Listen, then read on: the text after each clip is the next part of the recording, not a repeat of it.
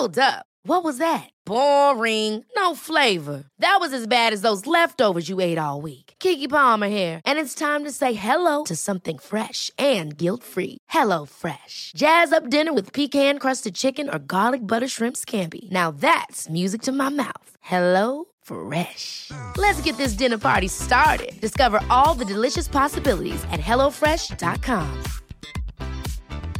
I'm Sandra, and I'm just the professional your small business was looking for. But you didn't hire me because you didn't use LinkedIn Jobs. LinkedIn has professionals you can't find anywhere else, including those who aren't actively looking for a new job, but might be open to the perfect role, like me.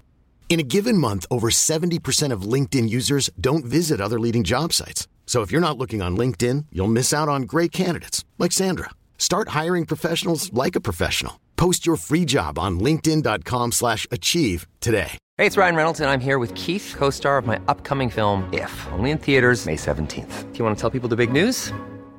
All right, I'll do it. Sign up now and you'll get unlimited for $15 a month and 6 months of Paramount Plus Essential Plan on us. MintMobile.com/switch. Upfront payment of $45 equivalent to $15 per month. Unlimited over 40 gigabytes per month. Face lower speeds. Videos at 480p. Active Mint customers by 531.24 get 6 months of Paramount Plus Essential Plan. Auto renews after 6 months. Offer ends May 31st, 2024. Separate Paramount Plus registration required. Terms and conditions apply if rated PG. Hi, I'm Zibby Owens, and you're listening to the award-winning podcast, Moms Don't Have Time to Read Books. If you like this podcast, you will love my new anthology called Moms Don't Have Time to Have Kids. Check it out, and you'll hear from 49 authors about all sorts of things moms don't have time to do. All the authors have been on this podcast. Also, check out my TikTok, @with Zibby and Tracy, my other podcast, Sex Talk with Zibby and Tracy. Check out Moms Don't Have Time to Write on Medium. And of course, my new publishing company called Zibby Books. And now back to our daily author interview site and a quick hello from some of my kids. Hi. Hi. Hello. Enjoy the show. Albert Samaha is the author of CONCEPCION, An Immigrant Family's Fortunes. Albert is an investigative journalist and inequality editor at BuzzFeed News, a Whiting Foundation Creative Nonfiction Grant recipient. He is also the author of Never Ran, Never Will, Boyhood and Football in a Changing American Inner City, which was a finalist for the 2019 PEN ESPN Award for Literary Sports Writing. He lives in Brooklyn. Welcome, Albert. Thank you so much for coming on Moms Don't Have Time to Read Books to discuss Conception, an immigrant family's fortunes. Yeah, thanks for having me. Pleasure to be here. I have to say, I learned so much about, you have so much history in here, so much, not just about your culture's immigration, but really America itself and how, how our country sort of has come to be. And I love how you framed the whole thing up until like the American flag outside your home, perhaps being stolen, but really it wasn't stolen. And like the whole trajectory of almost the downfall of America, to be honest, right? Like the dashed dreams and what's become of America today. So I feel like your family story kind of illustrates this rise and fall, which is a huge goal in a book. So tell me about your impetus for the book, your idea for writing this book, and if the changing tides, so to speak, were part of why you wanted to get this down. Absolutely. So at first, subconsciously, until it eventually emerged in my mind what the book would be about. I think it was maybe around 2016 was when the idea struck me that I wanted to write a story about my family. By that point, I kind of knew a lot of the mythology of my family. I knew the story of my grand-auntie Caridad being an underground spy in World War II. I knew about my granduncle who was a painter and a congressperson. And I knew kind of the general idea that my family had come from prominence in the Philippines. But by 2016, we're talking almost a decade into the recession or after the crash. And I'd seen my elders were struggling financially. My mom, one of them. And I think around that time, I was reaching the age that many of them were when they came to the States. And so I think the convergence of those two things, me sort of being more interested in wondering what it was like for them at that stage in their lives, while also seeing that sort of the final outcome or the long-term outcome of them coming here, sacrificing what they left behind in the Philippines, was them still struggling. It kind of just raised all these questions in my mind. And I think my natural instinct as a writer is like, when there are questions that trouble me, I need to process it by writing about it, if nothing else for myself. And so I think the sort of arc of American history was just sort of implicit in that personal, familial arc of them kind of rising and falling, along with the tides of America. So the impetus wasn't necessarily to show the rise and fall of this empire. I think that was something that came along later. I just knew it was going to be a book about my family. The themes, the big picture ideas, none of that was clear to me yet. And that's something that definitely evolved over time. I think if you go back and read like the initial book proposal I had back in like 2017, 2018 or whatever, a lot of the concepts that ended up in a book weren't there yet. And I think that's such a testament to just the process of working on a book project over 5 years, is that your mind's going to evolve, your ideas are going to evolve, and a lot of the questions you start off with will lead to answers you didn't necessarily plan for. And I think that's kind of the fun part of this project for me. What would be fun is if there was some sort of like a writerly contest where you took the names and titles off of book proposals and to see if you could even figure out which book came out of the proposal. Wouldn't that be fun? That. Yeah. Right? Yeah. This is like, these are the nerdy things I think are fun. But anyway, no, it's true. You never know where your book is going to go. And I think you are joined by many, many people in using writing as a tool to kind of figure out the noise in your head and where, how to process everything. I feel like kind of bad for people who don't do that because I'm like, well, how do they process everything? I don't know. I know, right? Yeah. It's so true because it really is like that process of not wanting the stuff to be in vain. It's, I think, part of it for me is like if I see something bad happening. I remember it was like years ago, me and a buddy of mine kind of went out and had like a night where we like drank too much and like it was just like a mess. And I woke up feeling really, really bad. I had lost my watch and it was just a really, really tough morning, like emotionally and psychologically. And I just wrote a short story about it, a fictionalized short story about it, because I'm like, well, at least my lost watch will not be in vain. At least that troubling night won't be in vain. I'll have like a small piece of art about it. Totally. I know. I'm like, I'm getting reading glasses and it's been like a whole thing because I've always had perfect vision. And in the back of my head, I'm just like storing away these little tidbits because I'm like, well, I'm going to write a whole thing about like what it's like to be middle-aged and get reading glasses. Not that anybody really cares, but other middle-aged people getting reading glasses might care. Anyway, yes, but I don't know. Anyway, the book talks a lot about your identity, right? And your identity growing up and being from the Philippines, from your family's history in the Philippines. And, even talking to your cousin being like, him saying at one point, like, we had maids, do you know what I mean? Like, we had it good. Like, what are we doing here? Like what? And then you're growing up in America and staking this claim out for yourself. At one point in the book, you said your mother was trying really hard to raise you almost to be white. And yet you, at that time, actually wanted to be Black. So there were, because of all the cultural role models and things that were going in. And then your main identity ended up being found through football, which as a family of football loving people, I'm like very interested in that element too. So tell me a little bit about, and that of course is like the most American thing you can hang your hat on, right? The football. So tell me a little bit about that, especially that time of your life. Yeah. I mean, I think it's that kind of age growing up for any person it's many times about finding identity, right? Especially as you get to that like prepubescent adolescent stage.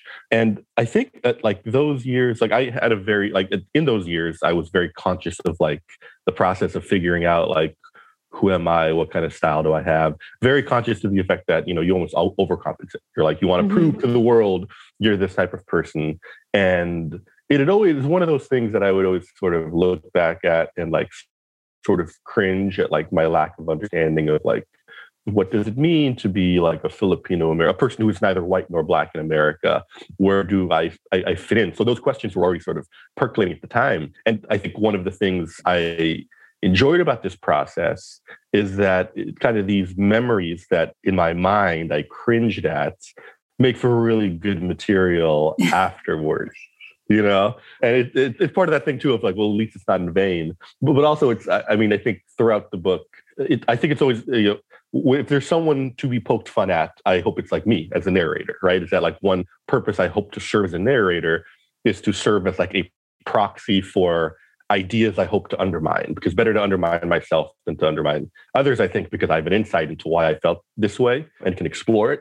So it ended up being the section of the book I think I enjoyed writing the most, kind of going back to those particular years where I did have a lot of memories that I thought about often, but had never really like reflected on in mind. And so much of this book process was either going back in deep history, which were based on interviews, or kind of going back to recent history, which was already kind of baked into my mind as stuff I knew I was going to write. But kind of there was a sweet spot of years of childhood that I was very familiar with, but had never really reflected on it. That was part of it.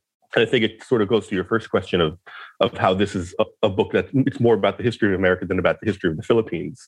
And I think that's very much a product of a lot of the ideas that developed in terms of kind of the identity lane, because I think when I initially came into the book, the sort of elevator pitch or whatever was the idea that this is an immigration. This is a book about immigrants. And what I realized midway through writing it is that it's not a book about immigrants. It's a book about the children of immigrants. They're really the core voice, the core perspective, frame of reference is from the children of immigrants. And that's, to me, what I hope would make the book more unique, is that as common as immigrant narratives are in America, land of immigrants, not often. Those are far more often in the stories of those who sort of are left to kind of carry on that legacy. And that's when I sort of realized, like, oh, this book actually is as much about me, if not more about me, than it is about the other characters. Even though those characters may have more sort of face time or more scene time than me as a character in many chapters, that the sort of frame of reference is what is it like to look back on that and to question that and to develop kind of what does it mean to be American. And like me as an American, it had to be an American book because that's sort of what I know best. I can't tell a story about like the history of the Philippines and what it means to be Filipino because that's not my experience. That's not the frame of reference that I have. And so to me, it was this book in a lot of ways, kind of the core intellectual arc of the book is this journey of me figuring out what it means to be American.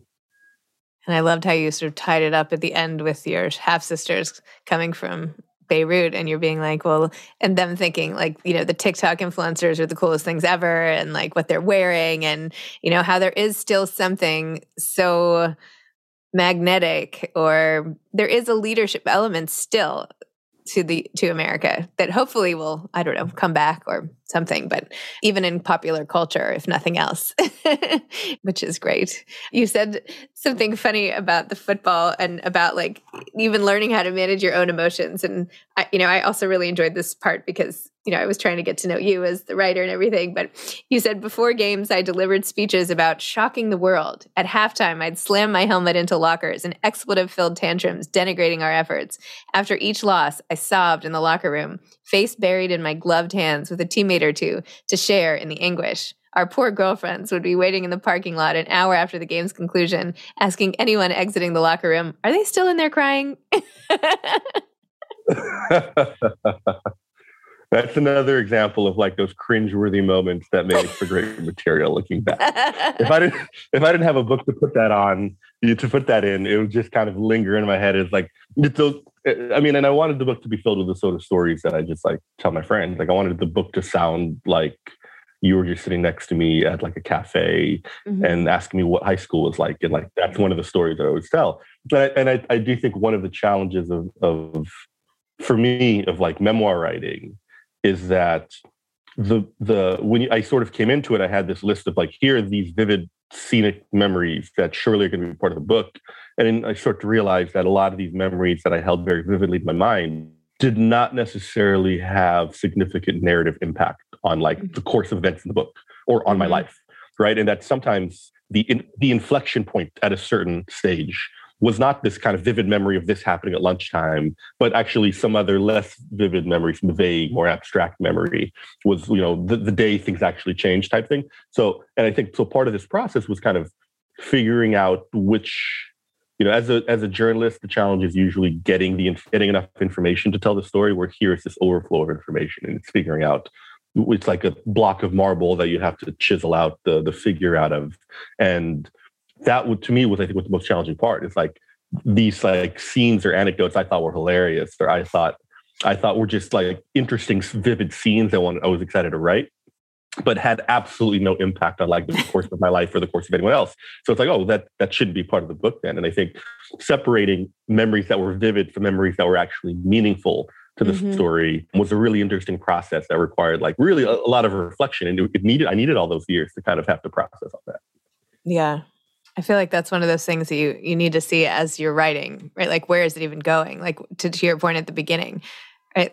like maybe these scenes do have a purpose, but if you end up trying to prove a different point with the book, I mean, I feel like one of your underlying points was that you have this sense of guilt about your mom, honestly, and where she has ended up in life. And here you are, she's come over, she gave up all this, privilege that she had in the Philippines to give you this life, and you describe your life, and you have become this huge success and all the rest, and have lived out sort of the dream, right? The fantasy, you followed all the steps and everything.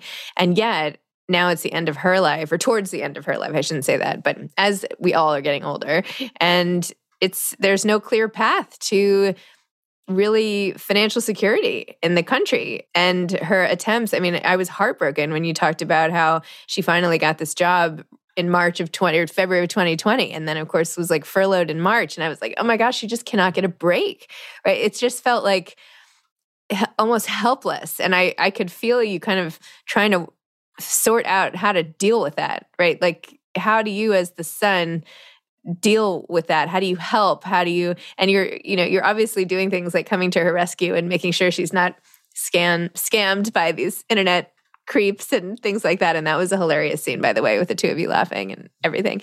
But it's almost like I could feel you being like, what am I supposed to do here? I mean, what am I supposed to do? Is that sort of how you're feeling about it now? And like, what, have you come to any conclusions? Basically, no, not really. And yeah. It's that, like, so many aspects of that are just unresolved, right? And I think one thing that sort of framed my thinking on both how to write those and how to think about and process those aspects was just like in my work as a reporter, I like knowing how commonplace sort of the arc of my mom's story in America is.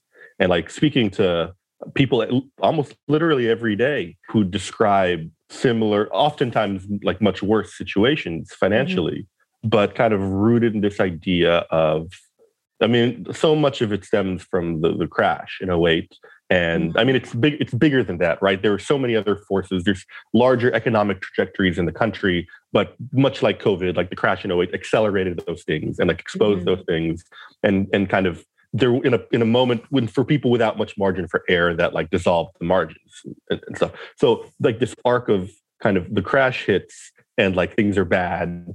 And I think everyone kind of acknowledges that, where it's like, okay, this horrible catastrophe has happened. We're all knocked off our feet.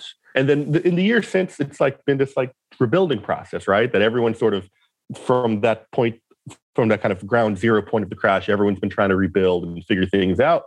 And then now, more than a decade later, a lot of folks are still sort of in that process and have never fully made themselves whole again. And eventually, at some point within those 12 years, 13 years, you realize that what seemed to be kind of a temporary setback is actually a new normal. And what seemed to be a temporary struggle is indefinite. And that there is no necessary like making it all back, right? That it's not as simple as it was then. That a lot of the elements, and one of the things I try to get at in the book is that a lot of this question of like a lot of the like all that money we made in the 2000s, was that a reflection of, was that the normal state of things? And then this was just sort of like a blip that we have to revert back to the normal state of things? Or was that the blip? Were those years of like housing bubble and inflated market and kind of money out of thin air and all that money coming in, us being able to afford the Benz, was that actually the exceptional moment? And everything else is just the normal thing. And like, but it's impossible to see that at the time. So I think for me, processing it has been this part, I guess, I mean, the book's part of processing it. And I think one of the lines early in the book that kind of gets at that is realizing that, yeah, it's no longer, I think the line was like, no longer, their struggles were no longer a toll to pay on the road to easier days, but a permanent struggle. So that idea of the mindset shifting from, this is just a temporary thing that we're going to get over soon, to like, oh no, this is just how things are. And the importance of that recognition, because you make different decisions when you recognize that a moment is like indefinite as opposed to temporary. You make more urgent decisions. And so that sort of raised my urgency of like, oh, this is actually, we need to adjust like our financial partnership in a way that is not just about building up debt, knowing that a windfall will come, that we have to like create like a stable system. And I think that the difficulty of finding that stability first starts with having to recognize that it is indefinite and there's no sort of help around the corner. Interesting.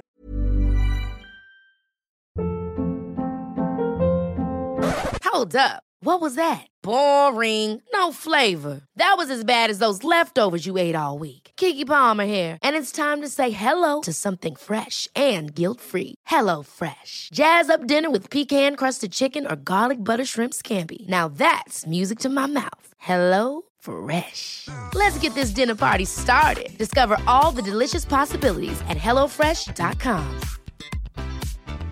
Hiring for your small business? If you're not looking for professionals on LinkedIn, you're looking in the wrong place. That's like looking for your car keys in a fish tank.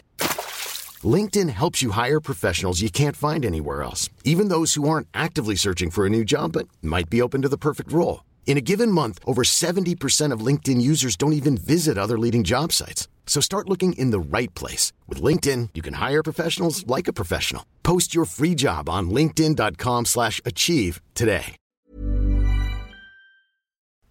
This episode is sponsored by BetterHelp. Sometimes we all have stuff we need to get off our chests. Even if we don't think it's interfering with our daily life, there are some things you just haven't processed, be it grief or trauma, eating disorders, anything. It might be time to work on those things, and I have a solution for you. Therapy. Online therapy by BetterHelp. It's designed to be convenient, flexible, and suited to your schedule. I took the brief questionnaire online where there were, 20 questions. It didn't take long at all, maybe 3 minutes. And then I got matched with a therapist who could help me work on whatever. I picked trauma because even though it happened in 2001, I am somehow still not over the loss of my friend on 9/11. And it is what it is. BetterHelp is going to help. And I am so excited, especially because with my special code, instead of $80 a month, it is 10% off, $72 a month, which is so much less than traditional therapy. And you'll get a perfect therapist for you. There are 35,000 therapists to choose from, so you'll find the right one. Get it off your chest with BetterHelp.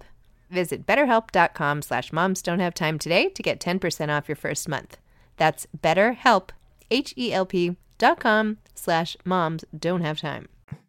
So the real question is, do people comment on your dimples all the time? Because I also have dimples and people are always commenting on it. And I feel like there should be more attention, like, to people who have dimples. Like, maybe there's some personality traits, or maybe there's some commonality, or I don't know. Anyway, thoughts on dimples? They do all the time. It's the first thing. I'm staying with you. And I do think there's similar personality traits that are not necessarily tied to genetics, but tied to sort of growing up with the affirmation of people always telling you how nice your dimples are. So like we might just be more like positive, fun-loving people because we like feel special and we feel kind of empowered. Like, I have no doubt that my life is at least 15 to 25% easier just from the subconscious biases that people like give me from having the dimples. Wow, that is like, I'll take what I can get. Oh my gosh, I never. I'll take what I can get. We all need our edge. Yeah, we all need our edge. Okay. Hashtag dimples. Love it. And are you a football fan? Do you like to watch football still? I am. I do. Love football. I watch it with a lot more of sort of the clear-eyed guilt, I think, than I did before, as maybe a lot of us do. But I think there was a point where I realized that it's just a part of my life. It's just like, I'll still, even when I read like that Uber pays its drivers poorly, it's like, oh, I want to report on it and I feel bad about this, but I still kind of gotta take this Uber, or those, when I like ordering Amazon stuff where it's like, I feel the same way about football, where it's like, life is too short to fight every battle. And I hope to advocate that like players get healthcare funds, and, people have more awareness about the fact that, like, the people that make millions of dollars in the NFL, we're talking millions of dollars stretched over like 3 years as their entire earnings potential, and that football is like a disposable labor force in ways much more extreme than any other sport, where like the average literal lifespan and career lifespan is shorter, and there's more players, right? It's like it's a machine, it's a warehouse. So I acknowledge all that to myself to help alleviate or to mitigate the guilt, at least, so that like by the time the divisional weekend starts, I've already processed like, yeah, this is fucked up. But anyway, let me pop on my television and enjoy 2 days straight of football. So yeah, I still watch. It's just always going to be a part of me. Like I'm sure there are going to be very real historical comparisons with like Roman gladiators, obviously many differences in many ways. They weren't paid. They were often slaves and stuff like that. But in the way that when we think back to the Roman times, like that gladiators was just a part of it, and a part of it that we all sort of now agree was like, oh, what a horrible thing that they had. But also we don't think of sort of savages for that. We don't think of them as brutes for like participating in that entertainment. We're just like, well, that was just like what they did. That's what they did back then. I think it'll be sort of similar now, where it's like, we know it's kind of messed up, and we hope that things get better in terms of how players are treated. And that, I still don't believe that the rule changes will make a significant difference in like health and safety, because I think it's the subconcussive hits that are long-term. But I think to me, the most important thing is acknowledging that. Is let's not just sit here and pretend a couple of rule changes are going to drastically change the long-term health implications. Let's admit to ourselves, this is a brutal sport that will really mess people up. And yes, as long as they have the informed consent and they're making an active choice that they know what they're getting into, and as long as like the NFL is providing them with proper like healthcare and medical treatment, I can at least feel okay knowing that. But I still don't know if that's fully the case. So I don't know if I could feel okay about that. But so to answer your question, yes, I still watch football. And I'm a Niner fan, so I'm feeling good these days. Oh, I was wondering who you were rooting for. Yeah. I shouldn't even say this. I was going to say my son often changes like midway through the game. Whoever's like winning, he's like, "Well, now I'm a this fan. Now." I was like that as a kid. I think that's great. I think that's a great way to like develop a positive emotional relationship with sports, as opposed to just, way to say that. Because I feel like I early on became like a Bay Area sports fan, and there were some really like difficult years where like when the Warriors were really bad and the Giants had some tough playoff losses. And I would sometimes just hop on like, you know what? I don't feel like being a Warrior fan right now. Let me watch the King, Chris Webber, because I was able to develop some positive memories. So especially if your family has teams that are struggling, it's a useful thing to hold them over in the meantime. Well, I'm sure you're working on another book, and I'm curious what you are doing after this book, but maybe there's like a football themed book in your future too. I would be interested in like the impact of the red zone on the trajectory of how people watch and consume football and attention span and fandom. And I don't know, there's probably a book like this, but I feel like you could write that. I think so. I'll always be connected to football. I'll always be interested in football. Part of me also feels like I'm like worried about being too connected to football. My first book was about football. I followed this youth football team in Brownsville, Brooklyn. But it was sort of very focused on like that community. Wasn't about like NFL stuff, kind of the bigger picture stuff you're talking about. And then the second book, I had that whole chapter about football. So, and I played college football, and like that's usually mentioned in like reviews and stuff. So a small part of me is like, oh man, if I write too much about football, well, I'm not over it. I'm not over it, but part of me is like, I don't want to be like shoehorned as like, oh, that's the football guy, I don't know. So maybe I didn't even think that was a risk. Okay, sorry. I didn't even think that was like on the horizon as a risk, but yeah, you're right. I'm sorry. Never ran, never will. Boyhood and football in a changing American inner city. I know, but that's not exactly what I meant. But okay, whatever. Right. Anyway, all right. Anyway, I still enjoy it.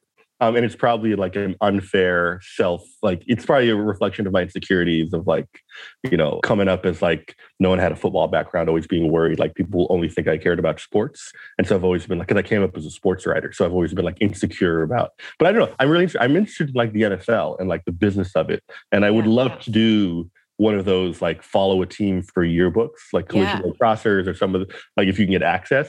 So like, it's like, it's on somewhere on the horizon. I don't know if it will be the next one because of those insecurities, but I think at some point, once I have like enough books under my belt, so it's like, well, he only has like 2 books about football. Fine. I get it.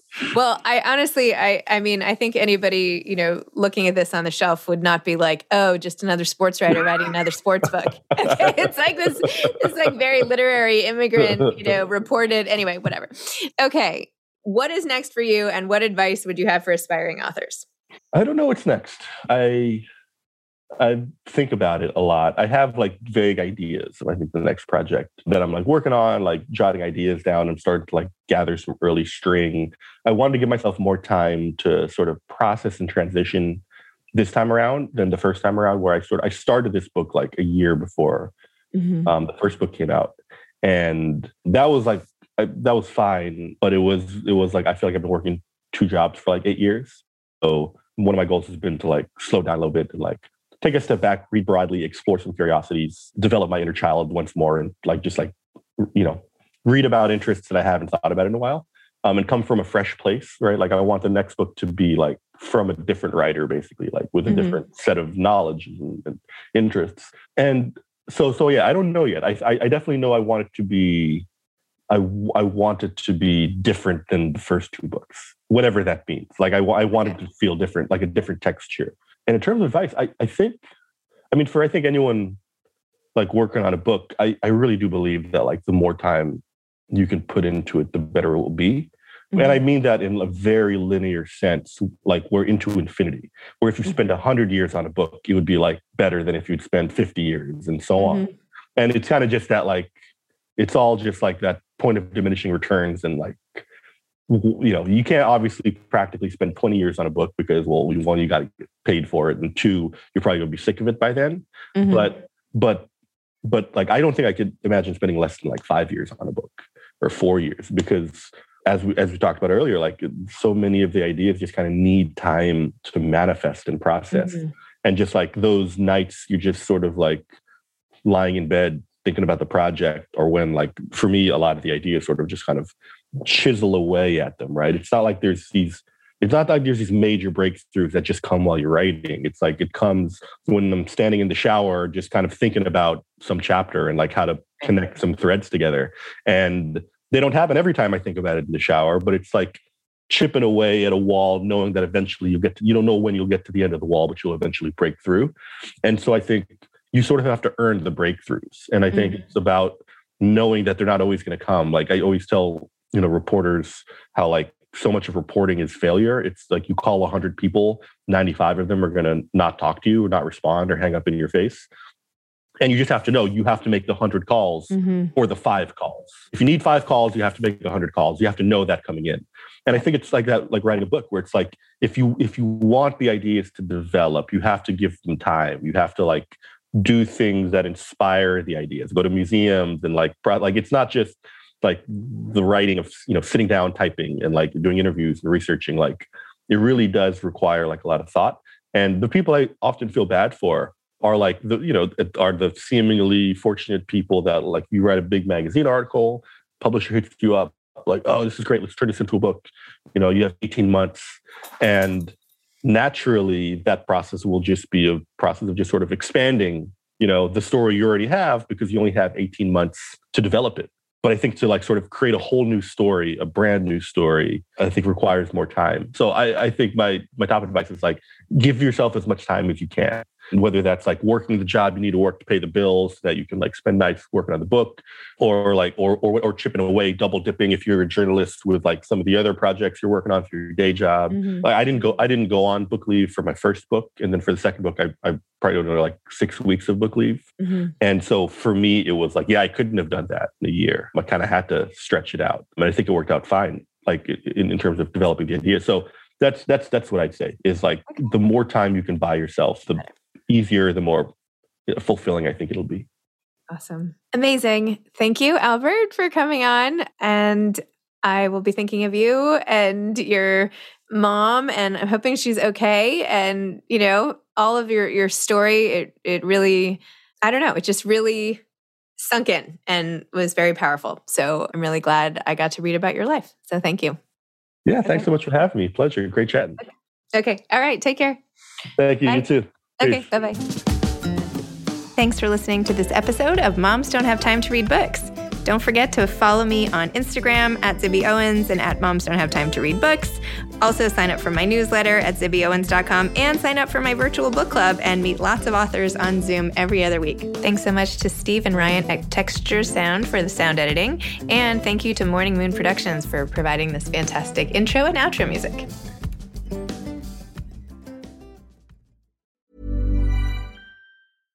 Ever catch yourself eating the same flavorless dinner 3 days in a row? Dreaming of something better? Well, HelloFresh is your guilt-free dream come true, baby. It's me, Keke Palmer.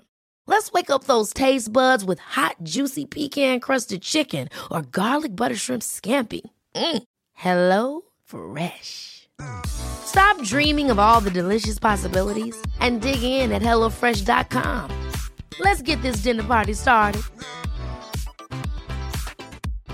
Hi, I'm Daniel, founder of Pretty Litter. Cats and cat owners deserve better than any old-fashioned litter. That's why I teamed up with scientists and veterinarians to create Pretty Litter. Its innovative crystal formula has superior odor control and weighs up to 80% less than clay litter. Pretty Litter even monitors health by changing colors to help detect early signs of potential illness. It's the world's smartest kitty litter. Go to prettylitter.com and use code ACAST for 20% off your first order and a free cat toy. Terms and conditions apply. See site for details. Planning for your next trip? Elevate your travel style with Quince. Quince has all the jet-setting essentials you'll want for your next getaway, like European linen, premium luggage options, buttery soft Italian leather bags, and so much more. And is all priced at 50 to 80% less than similar brands. Plus, Quince only works with factories that use safe and ethical manufacturing practices. Pack your bags with high-quality essentials you'll be wearing for vacations to come with Quince. Go to quince.com/pack for free shipping and 365-day returns.